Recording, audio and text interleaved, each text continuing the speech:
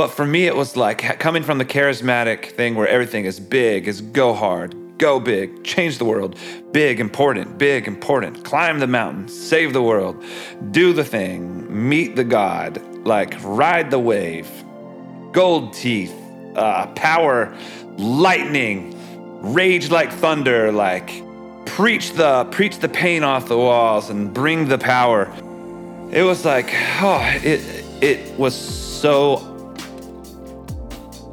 it was such a relief for me to learn how to be found in between those places. I'm so excited to be joined today by platinum-selling songwriter and artist John Mark McMillan. I've been a fan of John Mark's work for many years now, and though we've had a few passing interactions and back and forth on social media and just a couple of face-to-face exchanges, this is really the first time I've really had the opportunity to have an extended conversation with John Mark, and it was such a delight. So I hope you enjoyed today's conversation with John Mark McMillan.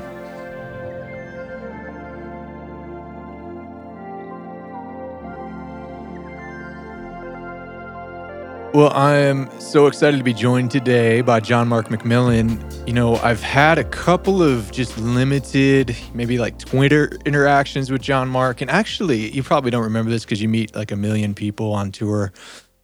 I've actually had a couple of face-to-face interactions with you. Probably don't recall. Once was with Andy Kurzweig backstage when you came to the Twin Cities here. And then I think last fall down at I always forget what the United Pursuit Festival thing is that they call it. You know what I'm talking about, the tent and Yep. Yeah. The homecoming. Yeah. Yeah, man, that was like I've seen you a couple times and that was probably one of the more magical experiences. Did you feel that way too? Yeah, definitely. That was a beautiful night.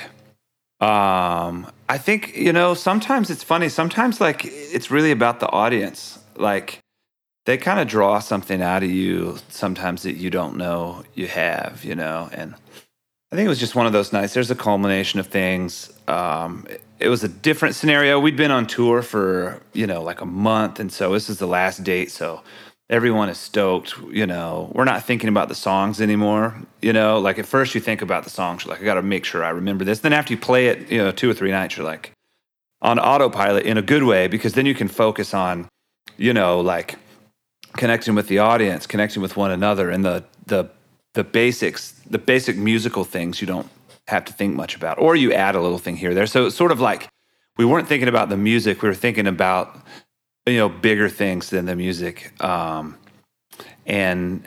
And then the crowd was just really, really awesome. They just seemed excited, and it was just a fun night. I tried some new things I hadn't done before. I told some stories and stuff like that, and it was really, really magical. I don't know. I try and figure those things out, but sometimes it's best you not can't, sometimes, right? No, but there was. I remember that. And a couple of things that stood out to me about that night was, you guys did this, did the songs that I think by and large part I'd seen you do on a previous stop. But there were some moments there that reminded me, I think, of some of perhaps our shared spiritual Christian background that I wanted to start off talking to you about, because I've been following your music. I think my first introduction to you was actually via MySpace. All right. You were on some mutual friends, top 10 friends, which I can't imagine that thing. Can you imagine people trying to do that today? Like, you're gonna make my top 10 Instagram friends, and then you get cut from the team, and how much drama that would create. But I'm pretty certain we've got some fairly similar charismatic circles that we've occupied in our younger years. How was your church experience similar and maybe in some ways different from what we might consider a typical evangelical experience for a kid in the 80s, 90s, and in the early 2000s? Yep. So I split up my young spiritual history into sort of 3 phases, right? So when I was young, my parents lived on a Christian community, just kind of Jesus movement style, kind of hippie vibes. There was a farm. Some people worked on the farm. It wasn't full on a commune, and my parents would argue that it wasn't a commune, but we all lived on a farm together. And we had, weekly meetings and revival type meetings that went hours and hours and hours. And, there were animals and, all the pictures looked like everything you can imagine. Ladies in the long, tie-dye skirts, and sometimes the men are wearing overalls and hats, and it was Jesus movement style. I would call it.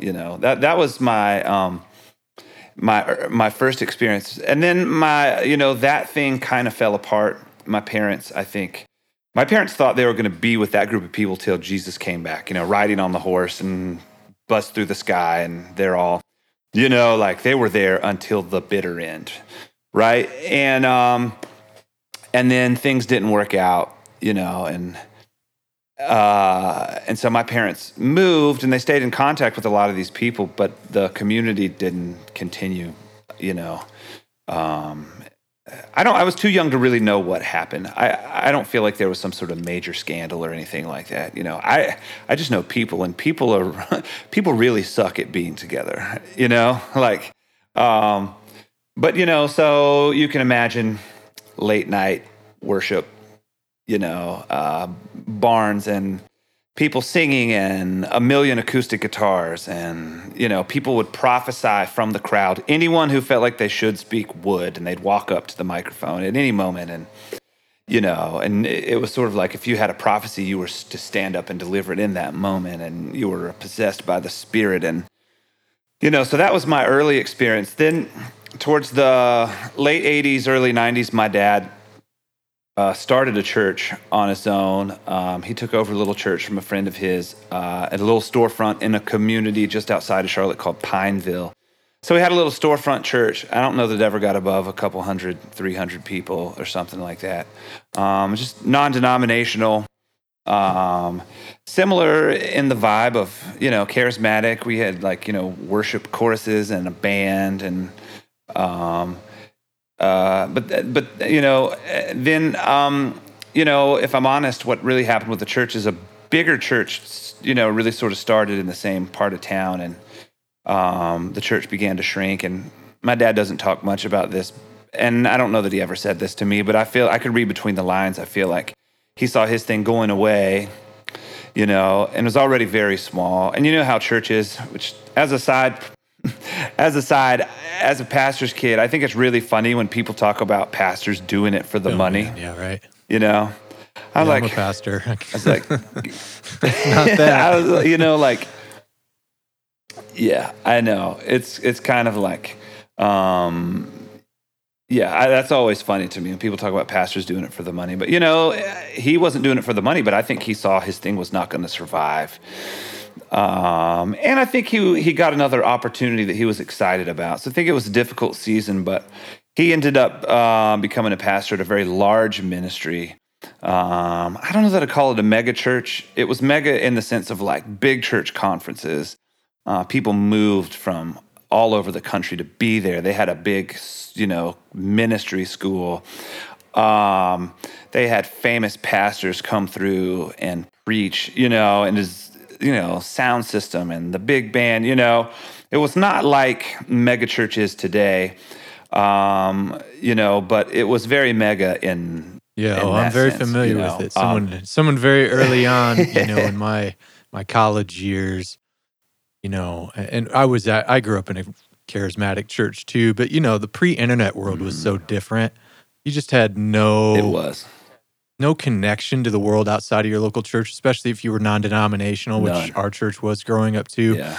But I had started getting in, my college years, started getting into Upton, Jason Upton, and then someone handed me this CD that said like Braveheart on it. And I was like, man, I love that movie Braveheart. I'll give this a listen. And the songs were like 25 minutes long, and the musicianship was just top notch. So I think you're referring to that place, right? Leonard Jones and Don Potter. Yep. That 100%. That was That's it. a pretty formative Yep. place to grow And up. Or I mean, how old were you at this point? insanely formative. I'm trying to remember when my dad ended up going over when he came on staff at Morning Star. I was in my teens. I'm trying to remember if it was more like 15, 16, something like that. 15, 16 years old. And I ended up graduating high school not long after he, went over there. And I actually went to ministry school there for a while. And I was actually on staff there for a couple of years as a youth pastor. I'm like the worst youth pastor in the history of all youth pastors. But yeah. Oh man, I lost my train of thought. So you're there. You got me thinking. You got me reminiscing. No, that's good. I want to do some reminiscing here because this is kind of like part of this is your journey, and your journey is shaped like who you are. And I think there's something valuable for people to learn from your story. So you're here at this conference, retreat center, church, and the musicianship, the music is the main course, right? That's another thing that might be different, like for a typical evangelical kids experience, 80s, 90s, early 2000s, like some of that stuff, I think not a lot of people realize how much of the music that happens in evangelical settings today is all born in the charismatic movement and the Jesus People movement, in the the vineyard stuff, and then you get into, it's not that everybody today could tell you, have any clue who a guy like Kevin Prosh or Leonard Jones or Don Potter is, but most of the stuff people are listening to, the people that are making that knew who those guys were, and you were right there in that sort of epicenter where music really is the main course, right? So that might be different than most people's evangelical experiences. What might be some other things, like you're in, you've talked about, obviously, like, nobody called it a commune, but quasi-commune living, that's not normal. Non-denominational storefront church, that might not be typical for people. And now you're at this place where the songs, you might have one song easily go for 25, 35 minutes, but there's probably some other things happening too. Like, what might be some other things that would set apart your experience of church from maybe, just you might consider just a general evangelical kid? Yep. Well, so later on, the church, Morning Star, ended up purchasing the hotel, the old PTL hotel. Yeah. And, and I remember thinking, this is awesome. That's my first thought. This is so awesome. Because I love the community. I love being around all the people. It was so much fun. All these people, and you kind of live there. And, like it was like your first year in a dorm at college, I guess, like just all these people, and you're meeting people from all over the world. And so we first were there. I was like, oh, this hotel, this place is huge. This is exciting. Then I was like, how are they going to renovate this whole thing? And I was like, I don't know if they can. Like it maintained this sort of 80s vibe no matter what you did, because it was so big, It was it was like being in another world, And so the church met in a hotel that they owned, and there were always people staying there. And I think that was very different. Most people, like, you go to church, and there were people living there. That's different. At church. I don't think, I never lived at church, but there are people actually living at church, and then there are these different movements that would come and stay on the property. We had like this one connected to the Kansas City House of Prayer, the Call, and those types of organizations came through, and they would actually live there, and you never knew what was going on. It was pretty exciting as a kid. Like, I have no idea what's going to happen. I know there's music playing somewhere, and there's something interesting happening somewhere. And, I felt pretty safe, to be honest. Like, I know there's a lot of bad things that can happen in church, and you hear all these stories, but at the same time, like, I still think church is safer than the mall. Yeah. You know what I mean? And I think the reason maybe bad things happen in church has caused you feel safe, and anywhere you feel safe, there's an opportunity for someone to be taken advantage of. That's another story altogether, but as a whole, it was pretty exciting and super weird. I think some people would have been really uncomfortable if I'd have just brought, and honestly, that's one of the beginnings of why I ended up leaving. I was like, how can I be a part of a church that I can't bring one of my friends to? Yeah, were you concerned maybe that a friend would come and they'd see someone dancing with like a broadsword or something? or Oh, not they would see that. I Yeah. wasn't afraid. Like I knew they would see that. Or someone would get up and talk about, oh my gosh, feathers Right. falling and Clouds gold and yep. teeth and the Did you glory guys ever have clouds. the And, the toking the ghost stuff happen there, or? that never, that was on the peripherals, but that never happened Okay, yep. specifically. I feel like that was a little bit more the Yeah, younger definitely, generation than the definitely, leaders who are at our thing, but definitely the same kind of stream, So what did this is a unique experience. It's so normal for me. I joke with some friends of ours that grew up, they live here in the Twin Cities too, and they grew up in a very similar context. And it's like, neither one of us blinks twice at the thought of a sword being in worship. I mean, isn't that so weird? I've seen people they have shofar gig bags, that they keep their shofar in. And I don't think twice about, someone with like a big Israel flag dancing in worship, but now I'm in a really old church. I'm on staff. It's 140 years old. It's just, kind of a down the center evangelical church. There's no way. And none of these people have seen 95% of the things that I've seen, but yet, guys like you and other people have seen these things. And I'm curious, being in that particular context, these charismatic contexts, what would be one positive story of something you'd say, wow, I don't know if I'd ever seen God this way if I wouldn't have been in these circles? Totally. Well, one of the beautiful things about the way I grew up is that God was communicated to me as being close. And that's where the whole personal relationship language comes into play, but God was communicated as being very, very close. And, I spent so much time in church and I was so engulfed by this subculture. I didn't spend a lot of time outside of my sort of charismatic experience. And this is and as you and I talk, you understand this is a little bit more extreme than even the typical charismatic experience, I think. But my friends who went to Baptist and Methodist and Presbyterian churches, especially when I would, I'd go to their lock-ins or their youth group retreats and stuff.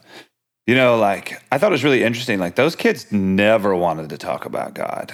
I don't even think the youth pastors wanted to talk about God. It was and this is my very limited experience. It was well, all right, you guys have had fun. I'm gonna make sure you guys know where you're going when you die, and then we'll get back to ping pong.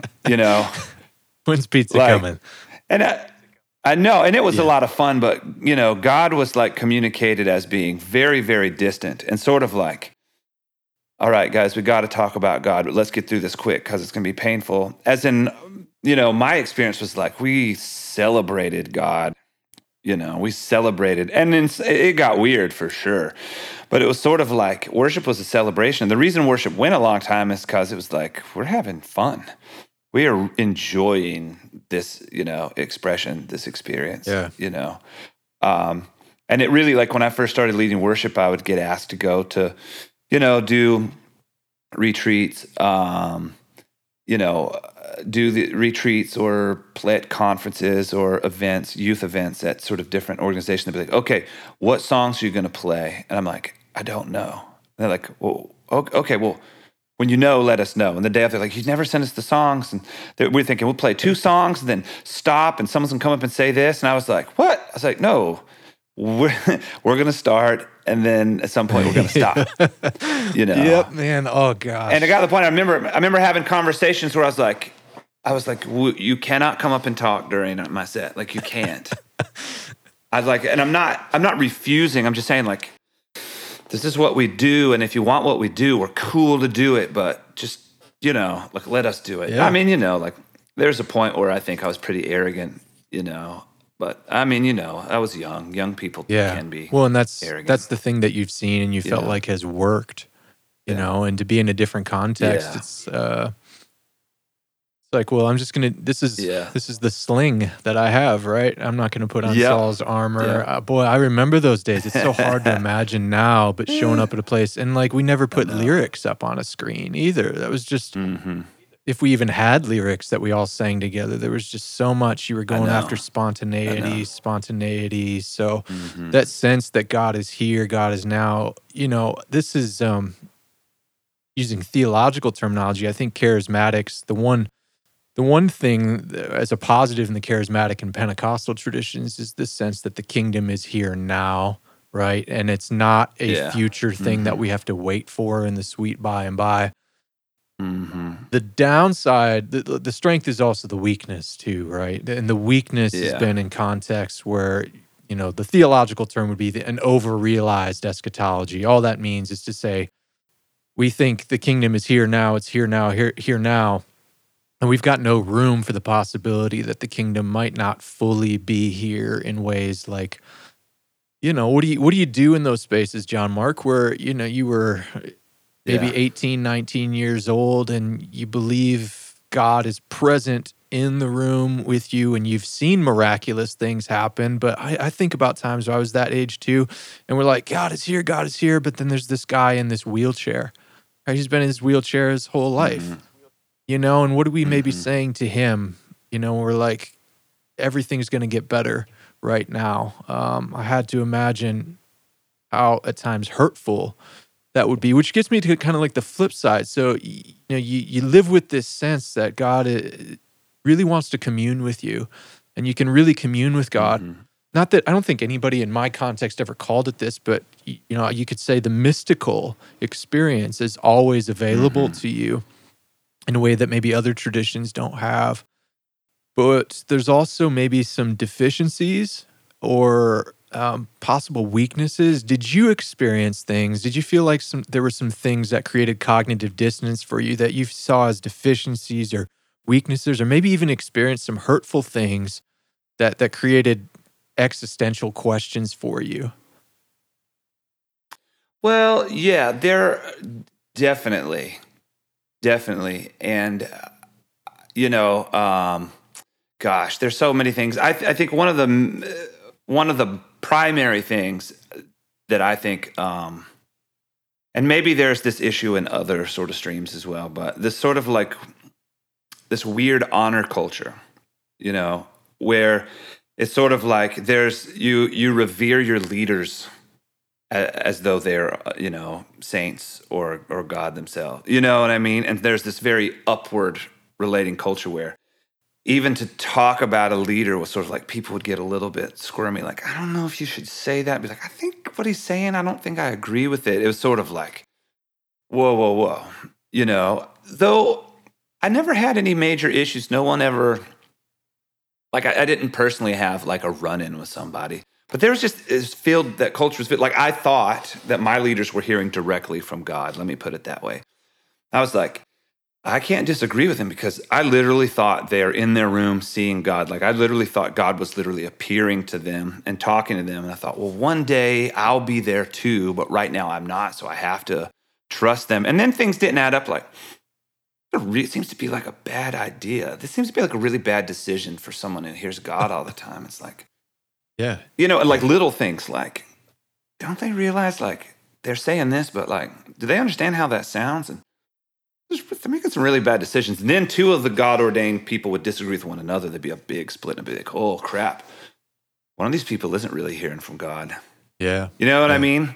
Like, so that I think that may be that may be common in a lot of areas, but I think one thing that you don't have is this sort of this man of God thing, where it's like you can't question the man of God because they are hearing directly from God and you're not hearing from God and we are. So you really need to get on board with what we're doing. And there are a lot. You get a lot of arguments, and then it would trickle down. People like, "Well, God told me to do this." I'd be like, "That sounds like a really bad idea." Sounds like really bad. They're like, "Yeah, but this is because God is testing my Yeah. faith." The I'm goalpost can like, always move, right? I don't know. Yeah, exactly. I don't know. Maybe God is testing your faith by asking you to like work hard and be a good steward and treat your family well. Maybe that's a test. Maybe the test isn't like how long you can live without a job, you know? Yeah. Or maybe the test isn't like waiting on this girl you've never had a conversation with to decide to marry you. Maybe that's not the test. Maybe Yep. Like those kind of things were so common. I know several people who got married. They're like, God told us to get married, and just literally go out and get married. Some of those marriages lasted. Some of them were healthy, but a lot of them did not last. Some of them didn't last even very long, as you can imagine. But there's a lot of that kind of thing going on, And I think the frustrating thing for me is like I really wanted to hear from God. And like you mentioned, the person in the wheelchair, everyone's hearing from God and God's doing miracles. He's not doing one for you, And I think it's easy when you're 18, 19 years old, at least for me, like death didn't exist to me as an 18 or 19-year-old. Like literally, like there was an infinity between me and death. So as far as I knew, God was going to heal everybody eventually, right? Like I didn't have all these like, thoughts about what does it mean to be a Christian if you're in the wheelchair and you never get healed and you die without doing the thing that you dreamed of because you were hurt, in a car accident or something, But yeah, like so it was a really it took me years to sort of like process a lot of that stuff, And it took me a while even to say like, oh, it's cool if I think that this is totally not the Lord. This is not God. But that's a big part of my, if you want to call it deconstruction, was I first had to let go of like, okay, all these people that I love and respect who treated me very well, to be honest. Like, no, I was not mistreated, like I really wasn't. But all these people who treated me really well and seemed to be really kind to me also made a lot of unwise decisions at times. And I had to be okay with saying, okay, maybe they don't really hear from God. Maybe they're trying, but like, I don't know why it has to be communicated in this language where like, oh, I heard from Lord. The animating power that, brought man out of the dust is talking to me, And I'm not even against that. I like the idea that God wants to commune and have community but man, that kind of thing, like that over authoritarian vibe, like I really have a problem with that to this day. I think based on sort of the culture I grew up in. I'm very familiar with what you're talking about. I remember being in a lot of the same overlapping circles, say circa 2006 to 2010. I started to maybe move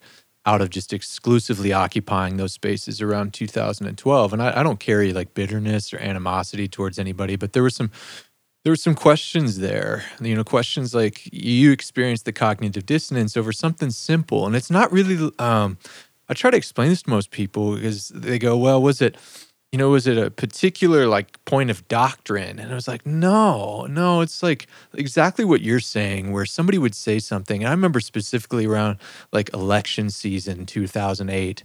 And I started realizing that these guys and gals couldn't differentiate their like hearing from the Lord with their Republican allegiance. And I'm not like a Democrat. I'm not a Republican. I don't have a team in this, but I could notice that, like, man, why is it that every prophetic word about if the government doesn't do this just so happens to also fit Fox News? And, I noticed it, and I was like, that's...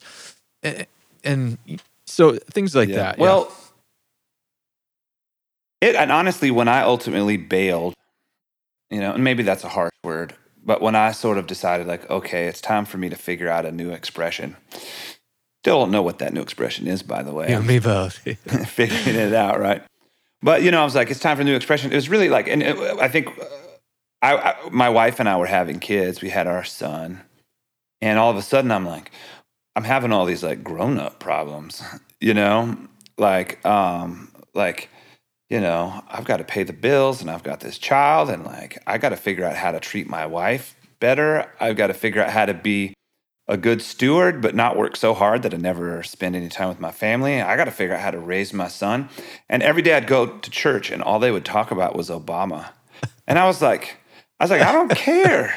I was like, when have I ever cared, about Obama? And, I could suffer through one, but then it was like literally politics dominated Sunday morning, legitimately. And I was like, I don't like abortion either. I was like, but like, I just don't know, if I can sing enough songs to end abortion this Sunday, like I need to figure out how to raise my living child, my child. That I didn't mean. I drew a little No, conclusion there. I didn't no. mean to. I don't mean. I I mean, understand. not my living child, because unborn children Totally. are alive, but my child who is Yeah. here in front of me, and my wife who is here in front of me. It's sort of like I need help learning how to be a Christian in my everyday life, and maybe that sort of like is sort of the statement, right? It was sort of very difficult to know how to be an everyday believer in those environments. Everything was about big time. Everything was about the end of the world. Everything was about world changing. You're a world changer. You're a world shifter. You're a history maker. You're a, Yeah. I'm like, Yeah. well, I I don't want to make history. Like, I just want to make a great family. No, I did. I did want to you make know, history when I was I want to. single, but then I I know realized when exactly, my kids were born how hard it was just to not be a jerk to them and my wife. You know, I exactly, think for me, I've exactly. shared this with other people too. I talked about it with mutual friend Adam Russell on his podcast, but I think I started to realize that I had the formation of the spiritual formation that had been shaped in me in much of these atmospheres was so much about, yes, God was here and now, but it was also like God was here to take you out of here. It was like, how can you have Hmm. the experience where you can get a vision of heaven, where you can go to the Hmm. throne room, Yep. transcendence. And then, like, the mission was, how do we get everybody else to have that same thing? So we got to bring them here to, like, take them up somewhere. And I shared this with Adam. I Yep. think I did. I don't know. I've talked about this so many times, but a movie that totally wrecked me. It was like around 2011. I watched Terrence Malick's Tree of Life. Have you ever seen that film? Mm-mm. You, yeah, No, no, but you gotta, I yeah, should. you gotta see it. Yeah. And I cried through the whole thing because Mm. somehow I saw they tell this story of a family, I think probably in the 1950s, and somehow Malick communicated the hauntedness of these moments with a family, and I cried and I repented so hard, Mm. as if I was in a camp at seventh grade, and because I didn't have a grid for that. I didn't have a grid for, like, seeing God at work Mm. in just my relationship, my wife and Yeah. kids. I was doing this 24/7 prayer stuff and trying to get everybody to come Hmm. to a prayer room for 24 hours at a time, and really monastic. And that stuff is good. Like, I hope people even hear what you're saying. I don't hear Yeah. Yeah. cynicism in what you're saying or hurt. It's just kind of dealing with the reality of it in Hmm. all of its multifaceted layers. But I started to Yeah. realize I don't know if I actually can see God in the place where I live most of my life. And one of the things Mm. I think that's been unique about the charismatic tradition, again, has been like calling you to these mystical experiences. But sometimes, again, for me, it's been this escape vehicle. And much of the music that's come out of these traditions, especially around that time where I noticed like you were starting to emerge on scene, whatever that means. Sorry, man. Like It's all good. people were learning and discovering your stuff. Was that a lot of the other stuff that was coming out was really focused on sort of transcendent experiences, God and transcendence. But I felt like one of the things I was like, man, this guy's doing something different because I felt like you were actually drawing people's attention. Yes, to like, you can have this transcendent experience of God, but I also felt like you were drawing people's attention to God being in the imminent and the here and now too, like both of them together. Was that an intentional decision early on? How did that value get shaped in you from like the lyrics to the song arrangement? How do you marry that sense of God being transcendent with God being immanent in like the life you live with your wife and your kids? Well, oh man, I don't know like where that started, but from very early on, I remember thinking like, I hate these ideas of sacred and secular. I've always hated those ideas. Part of it was because I had a lot of good friends who weren't believers in high school, and I liked a lot of music, and and people said it was evil. I'm like, how is this evil? was like, it's I was like, it's not making me evil, I was like, and when you get deeper, you're like, then you realize all the Christian music like is literally just pulling from all of this evil music, right? Right. I was like, so, oh, you did. I listened to your podcast on that. That was excellent, by the way. Thanks. But I had. I mean, you said that. I was like, oh man. I was like, exactly. Like I DC was like, Talk don't you doesn't realize? exist without Nirvana. Yeah, and beyond that, and so it's even crazy to me. It's even deeper than that. And Nirvana doesn't exist without the Pixies, and without Led Zeppelin, and Led Zeppelin doesn't exist without Robert Johnson. Robert Johnson doesn't exist without, Southern Gospel and the Blues, Southern Gospel yep. doesn't exist without the West African slaves who came over on Spanish ships who pick up the Spanish influence of the guitar, but they bring their, West African. I mean, like, and then it goes back to Mesopotamia. I mean, that's one thing I love so much about music is like, there is no one thing. All music is part of the same big song. And I saw that early on. And I thought it's really interesting that you take a bad version of what's happening out there and you want to tell me that that's good and that God's on that. And there was all this language about like Christians are supposed to be the most creative people in the world. And I was like, yeah, but let's just be honest.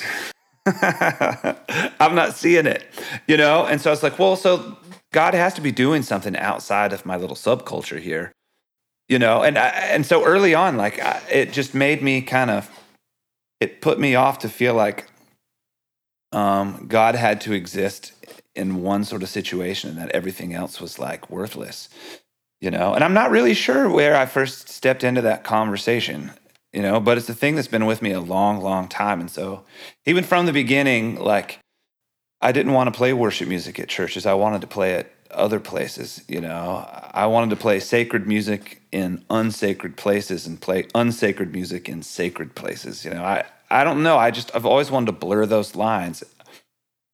I wonder where that comes from, to be honest. I don't know. Maybe part of it has to do with also being a pastor's kid, and seeing sort of behind the curtain a little bit, I was going to public school and I was, a pastor's kid. So I wasn't shielded from all the conversations they were having in school, but also I wasn't sort of like, I wasn't shielded from what actually happens at church either. So I was like, okay.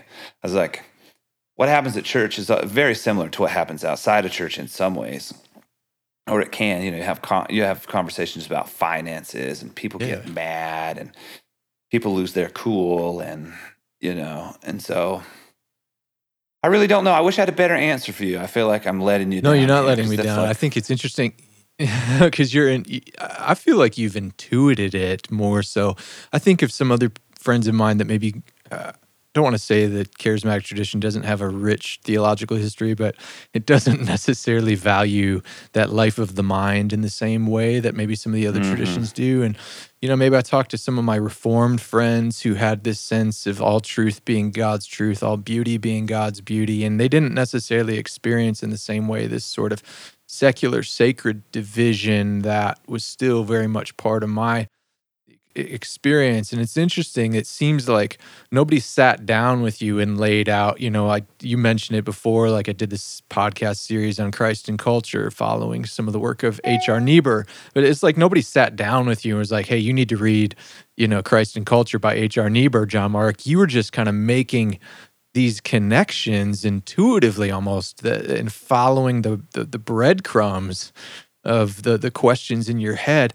I'm curious, when you go about and you've done this and it's not just lyrically, and that's, I think, one of the mistakes people that have kind of been raised in this sort of secular sacred divide is they think it's always about the lyrics. But I noticed early on, even kind of like the sonic arrangements, the music that you were creating, just in and of itself, had this imminent sense to it. So this might lose some people here, but in my head, sometimes I have like a category of artists and bands that I go, these are like my imminent artists and bands. They help me see God in the world right in front of me. I like Bruce Springsteen, right? The music is earthy, and it's a band playing in a room, and he's, even though he's never worked a factory job in his life, you kind of get the sense of like he's telling the blue collar story, and you can kind of see goodness in that story. I think of, in country music, someone like a Sturgill Simpson. But then I got this other category in my mind that's like, this is the transcendent stuff, the stuff that kind of takes me out of here and fills me with mystery and wonder, and whether that's, Sigur Rós or Bon Iver but then there's some people that somehow marry that together. Early on, you didn't fall into kind of the typical worship format, which is largely been influenced kind of by the U2 Joshua Tree sound, which is very, to me, like where the Streets Have No Name that's transcendence to me. Definitely. So that was very much a part of that sort of world, and yet you were like grabbing onto these earthy sounds. And is that intentional, or is that just, do you do that and you're just kind of like, man, this just feels right? It feels like I'm telling a story here that invites people to see God in the here and now. Yep. Well, I think early on, and even now, I don't think of myself as like a great singer or performer. And so early on, I think I realized, like, if I'm going to matter, then the lyrics need to be, good, but And they are. secretly in my mind, thanks. But secretly in my mind, I wanted the transcendent thing. Like, I wanted the big sound. I wanted to be the singer, when you hear, and one interesting thing about the bands you brought up is you can't understand what they're saying. Bon Iver and Sigur Rós, Pavarotti, like, these bands do something to me emotionally, and like, I wanted that, but I felt like that was out of my reach, and so I focused more on lyrics. But what's really funny, even with the lyrics, I still kind of did the same thing. Like, it really bothers me when a lyric doesn't feel right. For instance, like, and most people don't think about this, but every word has a cadence, has a rhythm, and you have a couple of vowels, and it has a tonality to it, right? And so, like, you can't just take a melody and say what you want to say by putting those words on top of the melody.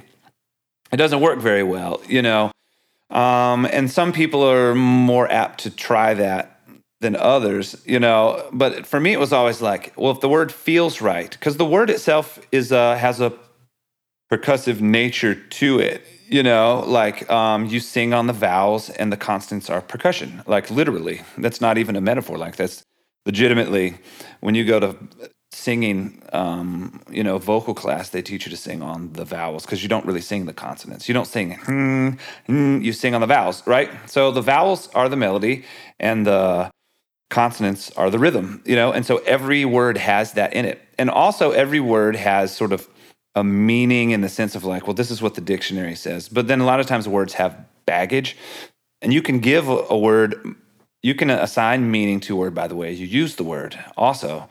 So, like, even though I knew I had to major on the lyrics, like, I feel like I was still trying to evoke emotion with the way the words sound.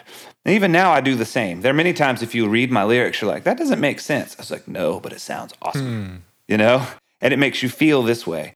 So I think I was trying to do both things kind of at the same time. One seemed more within my grasp as the other seemed without, but I think I was using one to reach for the other, if that makes sense. And I really, early on, all those bands, I listened to them all the time. Bob Dylan, Springsteen, Sigur Rós, Bon Iver, U2. When I was very young, I listened to a lot of them. I would sit there and think about the greater things, right? Yes. Listening to Where the Streets Have No Name. Think about the unknown, And on the airplane, I love listening to Bon Iver because, the music makes me feel something, I mean, at the same time, I like to say that a word is never more than the sheen on top of meaning, right? Say more about that. Yeah, so, like, what it's like to have a word on the tip of your tongue. And, it's like what the word means, but you just don't have the momentary ability to articulate it. But it doesn't mean that the meaning isn't there. And that's probably the biggest argument I get into people when it comes to worship music, which is really funny because I feel like I agree with a lot of people, and people like want to argue that worship music is shallow. And it's like, well, modern worship music as a whole may be shallow, but they want to tell me why it's shallow, and I always disagree. A lot of people want to tell me that modern worship is shallow because that the theology is bad. I'm like, well, but when they talk about theology, they're talking about the language. Yes. I'm like, I don't think you replace the words and it's going to make the song deeper. I feel like a lot of the writers aren't fully bought into what they're saying. Not that they're not believers, but I feel like they're writing something they feel like they have to write.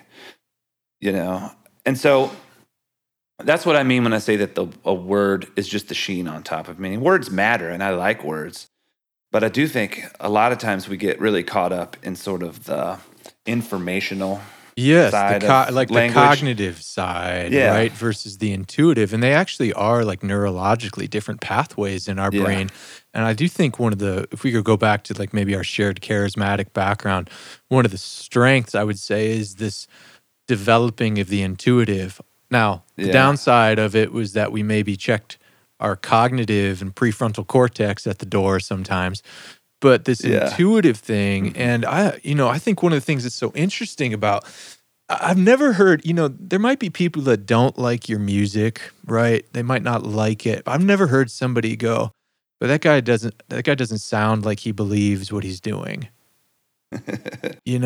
There have been a few I'm sure you have. I'm sure you have a few trolls along the way. But, it's interesting because, like you have a lyric, I think on the last record, like, you always find me in between the thunder and the lightning.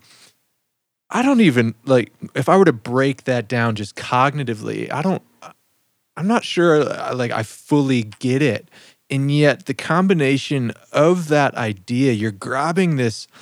And this takes back to maybe some of the other things I've talked about in this podcast about how our aesthetic creations are always like a visible manifestation of this like invisible world, right? Mm-hmm. And whether people are fine with like a world that's actually spiritual in some sort of Christian sense, or whether it's just psychological, those values are invisible and they don't come into the world aside from how we create them in the world. And I think one of the things I've really appreciated is that you're somehow able to just, these values that you have are clearly like made manifest in your music. And it points me to a God who is both so far beyond anything I can see and conceive. And yet when I listen something else, I go, I'm looking for you in between the thunder and the lightning too, We had a lightning storm here in the Twin Cities in Minneapolis last night, just one of those like summer lightning storms, right? No thunder at all. And the kids and I were looking out the windows and they're like, doing the thing where, well, we got to listen for the thunder and then we got to count how many seconds between the thunder and the lightning so we can figure out how far, but they couldn't hear the thunder. And I'm sitting there thinking about listening and I'm going, I'm here with my kids in this. Actually, it's so simple, but I didn't think of this as a holy moment, 15 years ago, and now it is. And so, looking back on your discography, and maybe all the songs you've written, which songs do you see as best capturing this feeling of I can see God in the here and now in my mess and my joys, etc. And yet I can also see that God is something so far beyond anything I can conceive of, but I want to discover more. Which ones, just for you, as you listen back to your own music, you go, man, I think I caught both of those in these songs the best. Gosh, that's a difficult question. But the moment you were just talking about the Nothing Stands Between Us, that was definitely one of those like really special songs. Like I felt like I was struggling that whole record to say something, and that song I finally felt like I said it. And so maybe I would go with that particular song. That's a super special song to me. But that in section specifically, I think speaks to what you're saying here. It's sort of like the thunder and the lightning are larger than life. they're, they're bigger than me. Yeah. And as a person who has spent most of his life making a living from making loud noises and shining bright lights on people, it that it was really important to me to find a God who could meet me in between those things, right? Because we talk about the charismatic experience, and it's very precious to me. It's easy to be negative about it because I've been in it. Right. And I can be real negative about all the other streams too. I got an awesome list, but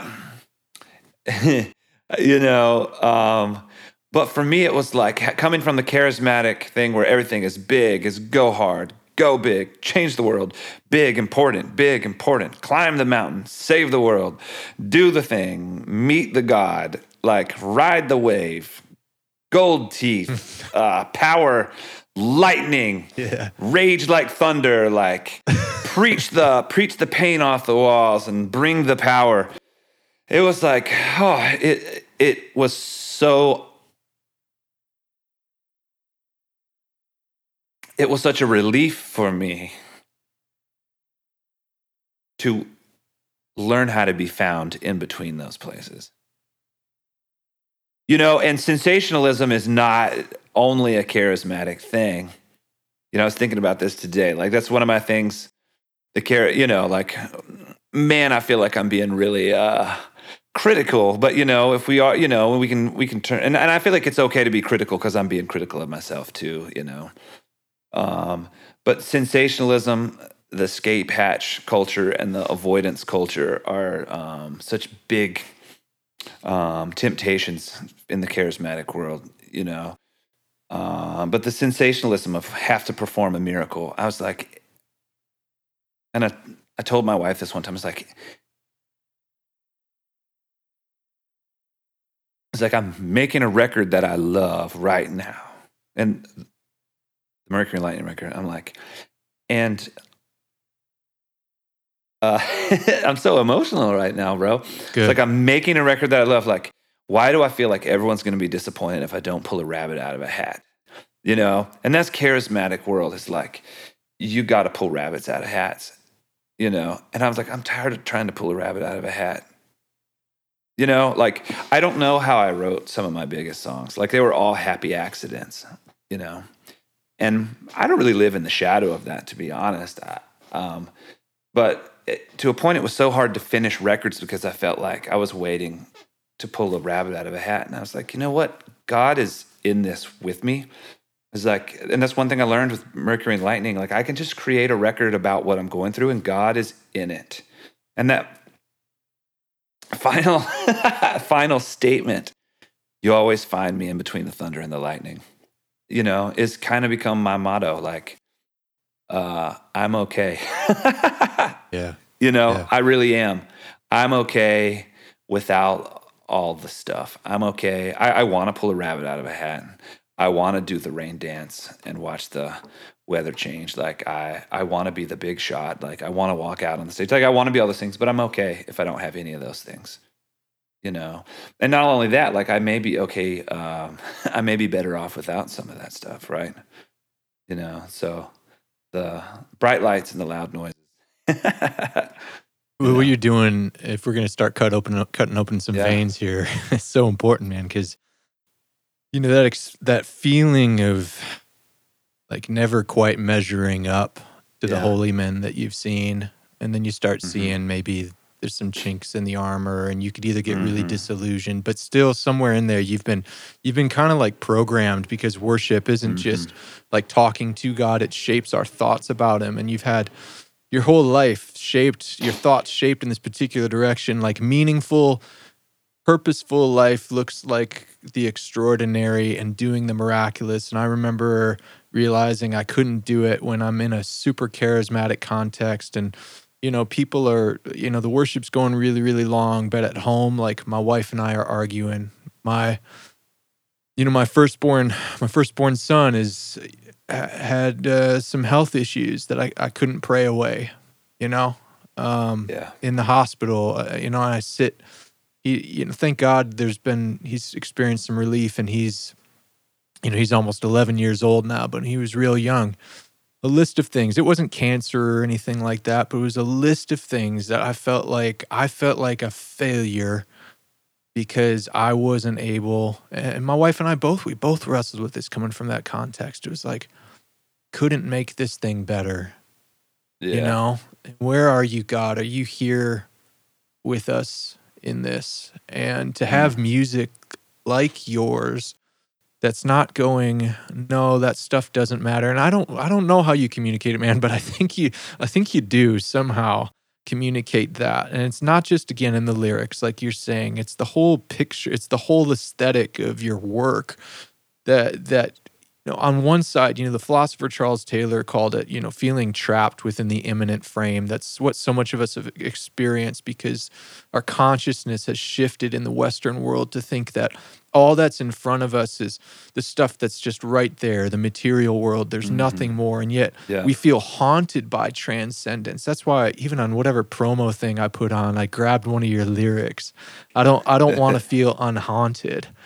Yep. And yet we have to allow ourselves to feel that haunting, that yes, there's the stuff right in front of us, and that's sacred. And yet there's like this mystery that calls us beyond. And I don't want to lose either one of those things. For the Christians our age, John Mark, that were taught, this kind of division between the secular and the sacred, the two different boxes, two different purposes. And if we're going to get down to like the functionality of what you do, there's really two different venues that you get to share art in.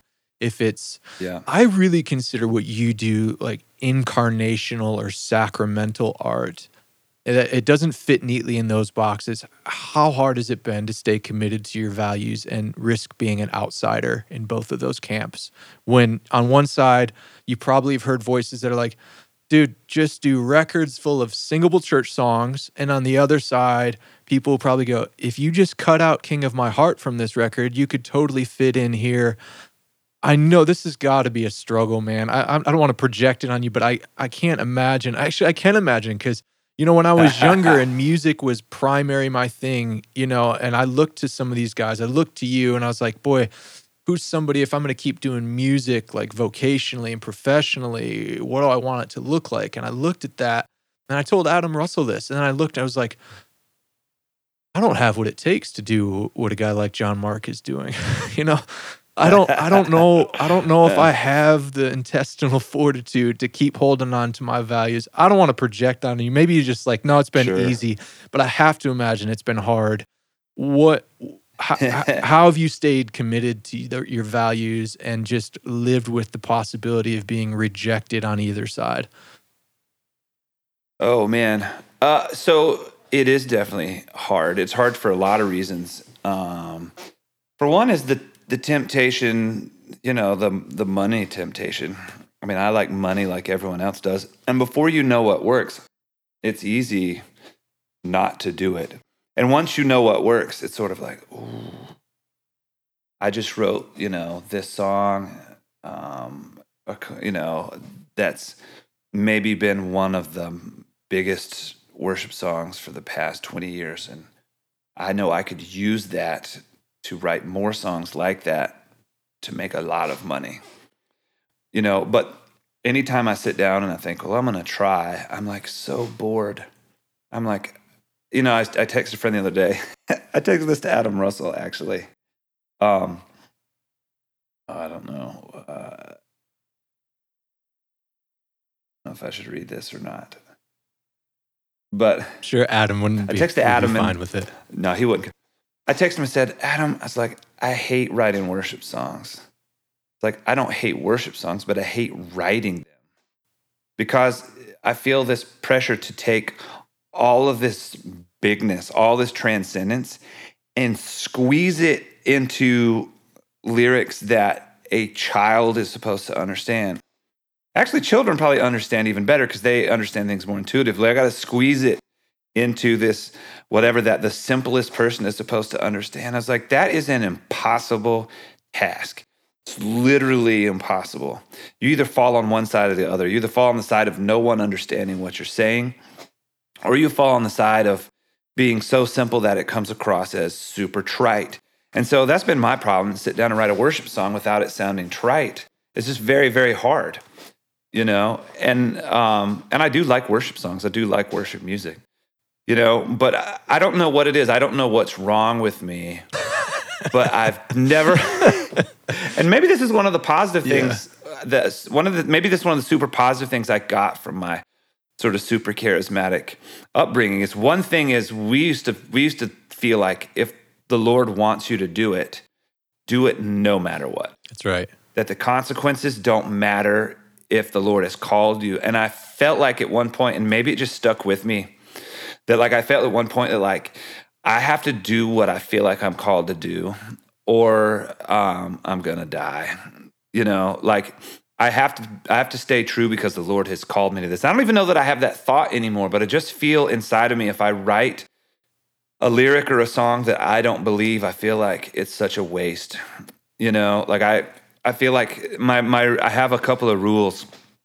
One rule is that it has to be believable, and the only way I know if what I'm saying is believable is if I believe it first. So if I'm writing a song that I don't believe, not maybe that I don't believe the subject matter, but if I'm not presenting it in a believable manner, I just can't finish it. I just can't stick with it, you know? So I guess that's been like my biggest challenge. I have like 3 major issues in my life, and this is one of the 3. The 3 challenges is that like I know that I could be playing bigger venues and I could be making lots of money if I took advantage of the opportunity that I have with this big worship song. But at the same time, like it's just really hard to not pursue these other sort of ideas. What about the pull on the other side, though? You know, because you probably would have maybe more, we used to, you know, mainstream, or, you know, to use the 80s, 90s label, you'd have more secular access, you know, if you probably cut out something like King of My Heart or... Well, so... What keeps you from doing that? Well, the internet. The internet's undefeated. The internet. No, I mean, I'm being a little whatever here, but that's part of it. Is, you know, like I have at times tried to pursue, you know, general market radio, and I actually had one song that was going to get picked up by a really big station. And the way it works in radio is you go after one important station. When they start playing it, the other stations will start playing it. When they start playing it, you go to the 3rd tier stations or whatever, you know. Because music is kind of like real estate. It's sort of like there's no way to say how much something is worth. It's really all perceived value. Like my land is worth what it is because it's next to other houses that someone has decided are worth XYZ. So like music is like that, but it's even crazier. Because no one really knows what a song's worth. No one really knows what a good song is. Because there's no way to quantify it, right? And so if someone values it, they use that to pitch it to the other people because no one wants to be the radio station that's not playing your song. So really big radio station was ready to play the song. And the guy Googled me and saw a bunch of my worship stuff. And he was like, I love your video. I love your song. He's like, but I will not promote you. He's like, I will not do this. I will not play you on my radio station. You know, and that was a huge bummer. I think I realized that day that, you know, the blessing of the success of those other songs was going to be a curse in the other world, and that I was going to have to live in this in-between world. But, you know, I think that it's good. I think I was always called to be there, you know, in between the cracks. I was always called to exist in that brackish water between sacred and secular, you know. And to be honest, like I love songs like King of My Heart and How He Loves. Like those are not bad songs in my opinion. I'm not putting those songs down. And honestly, those songs have made enough money that they've at times given me the opportunity to explore. There's a lot of people can't, they don't have, you know, they don't have the privilege of writing weird music. because music is expensive. It's expensive to make music.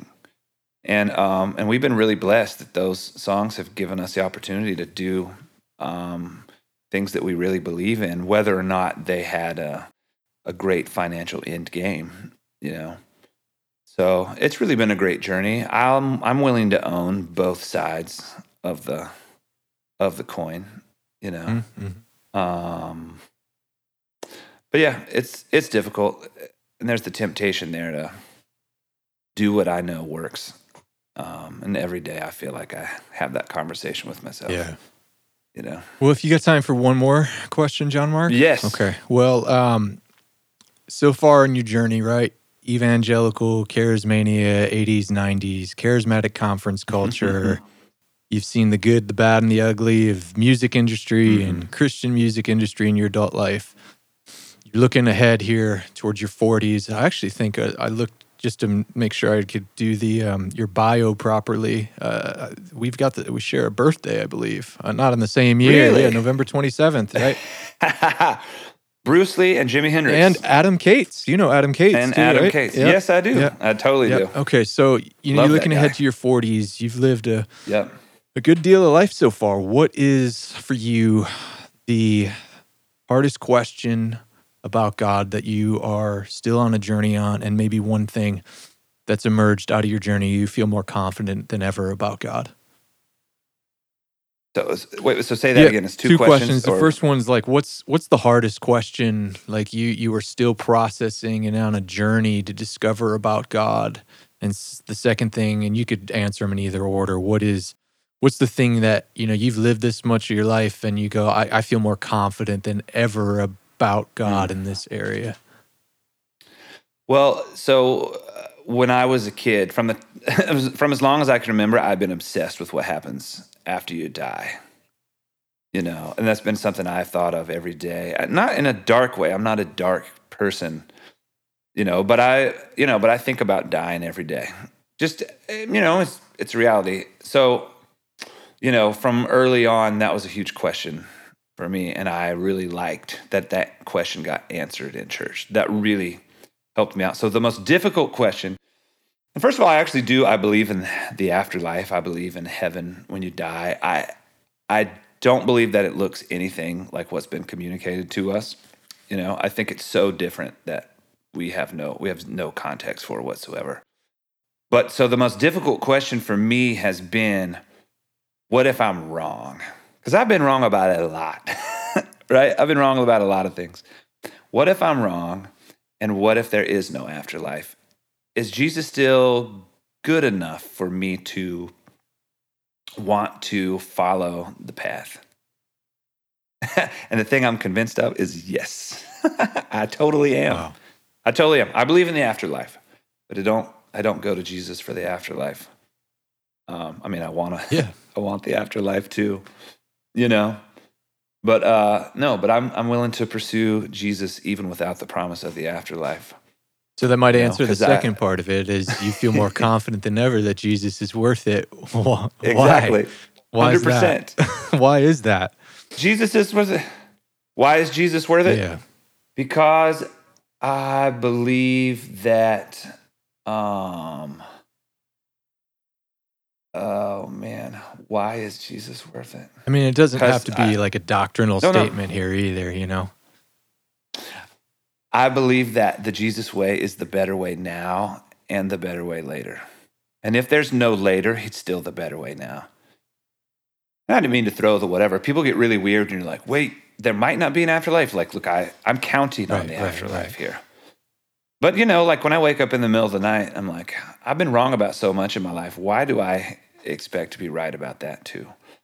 But yeah, I think the Jesus way is the better way. I think over and over when you look at the way Jesus lived and things that he said, it's actually better. It's not magic.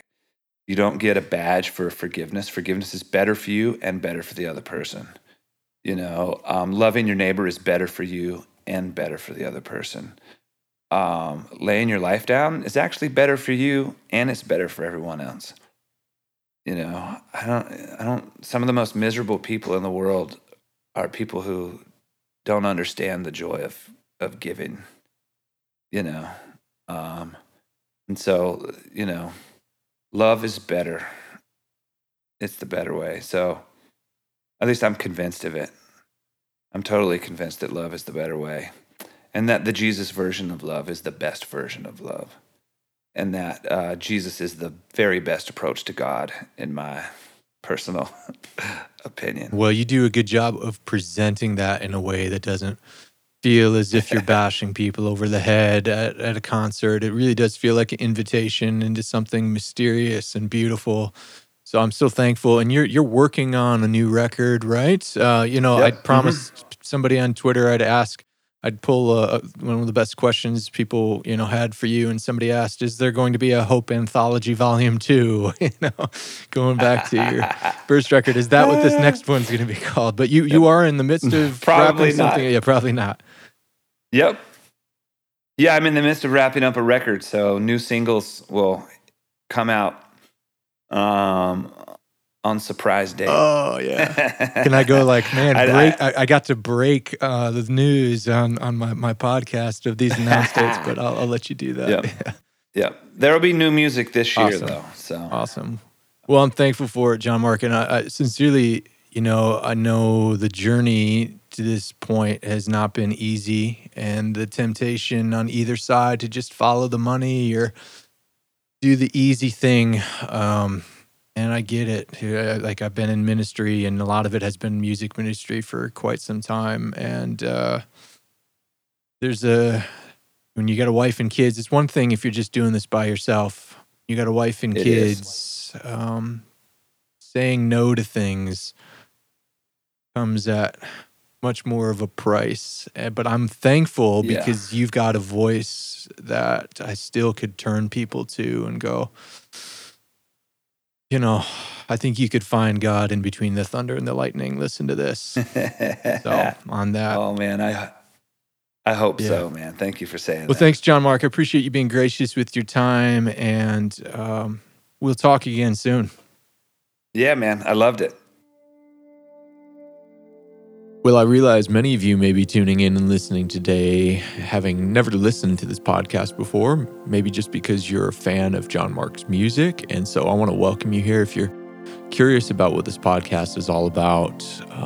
My name's Paul Anleitner, and I've developed this program to help people explore theology and the intersection of theology with philosophy, science, arts, and culture. And so if you are processing questions, if you're going through a journey of maybe even what you might consider deconstruction, I hope that you would maybe scroll through some of the previous episodes and take a listen to some of the other things. We've got guests on here that are all over the map, from theologians to songwriters like John Mark.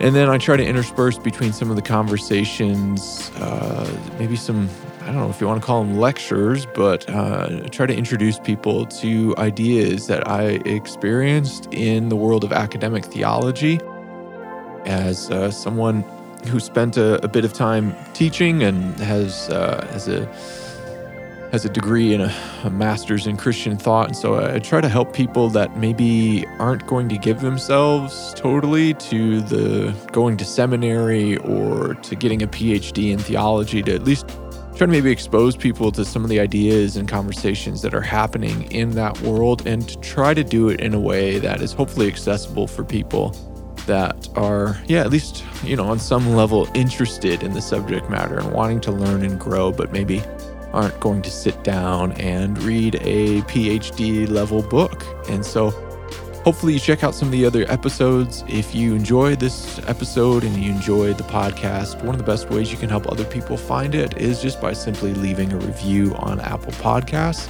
You don't have to give it 5 stars if you don't think it's worth 5 stars. I'm not searching for a compliment. What I really hope to do is just help other people that are really looking for help in the questions that they are wrestling with, to find a place that maybe they could have a fresh perspective, or to be able to answer some of their tougher questions. So thanks for leaving a review. You can also get involved by becoming a member on Patreon. We have a growing Patreon community where there are some unique perks for people that want to contribute that way. And I'm so thankful to those in the Patreon community. People like Paul, Sam, and Elizabeth who have made extra contributions to make episodes like this possible. Can't do it without you guys. So you can follow the links in the descriptions if you want to discover more about any of that stuff. And please go check out John Mark's music. Find him on his next tour. I know he's got a new record coming out, and I assume he will probably tour after that. Go out and support him on those. In the streaming age, without the tours, it's hard to make a living. I'm not going to speak on his behalf, but I know the business. So go out, buy some of his records. He does have vinyl and stuff like that, and find a way of supporting him on his next tour stop. So thank you guys. It was great talking with John Mark. If you have follow-up questions, objections, disagreements, we welcome all that stuff. You can bring them to me on Twitter. You can leave a comment on this episode. So thanks, guys. Until next time.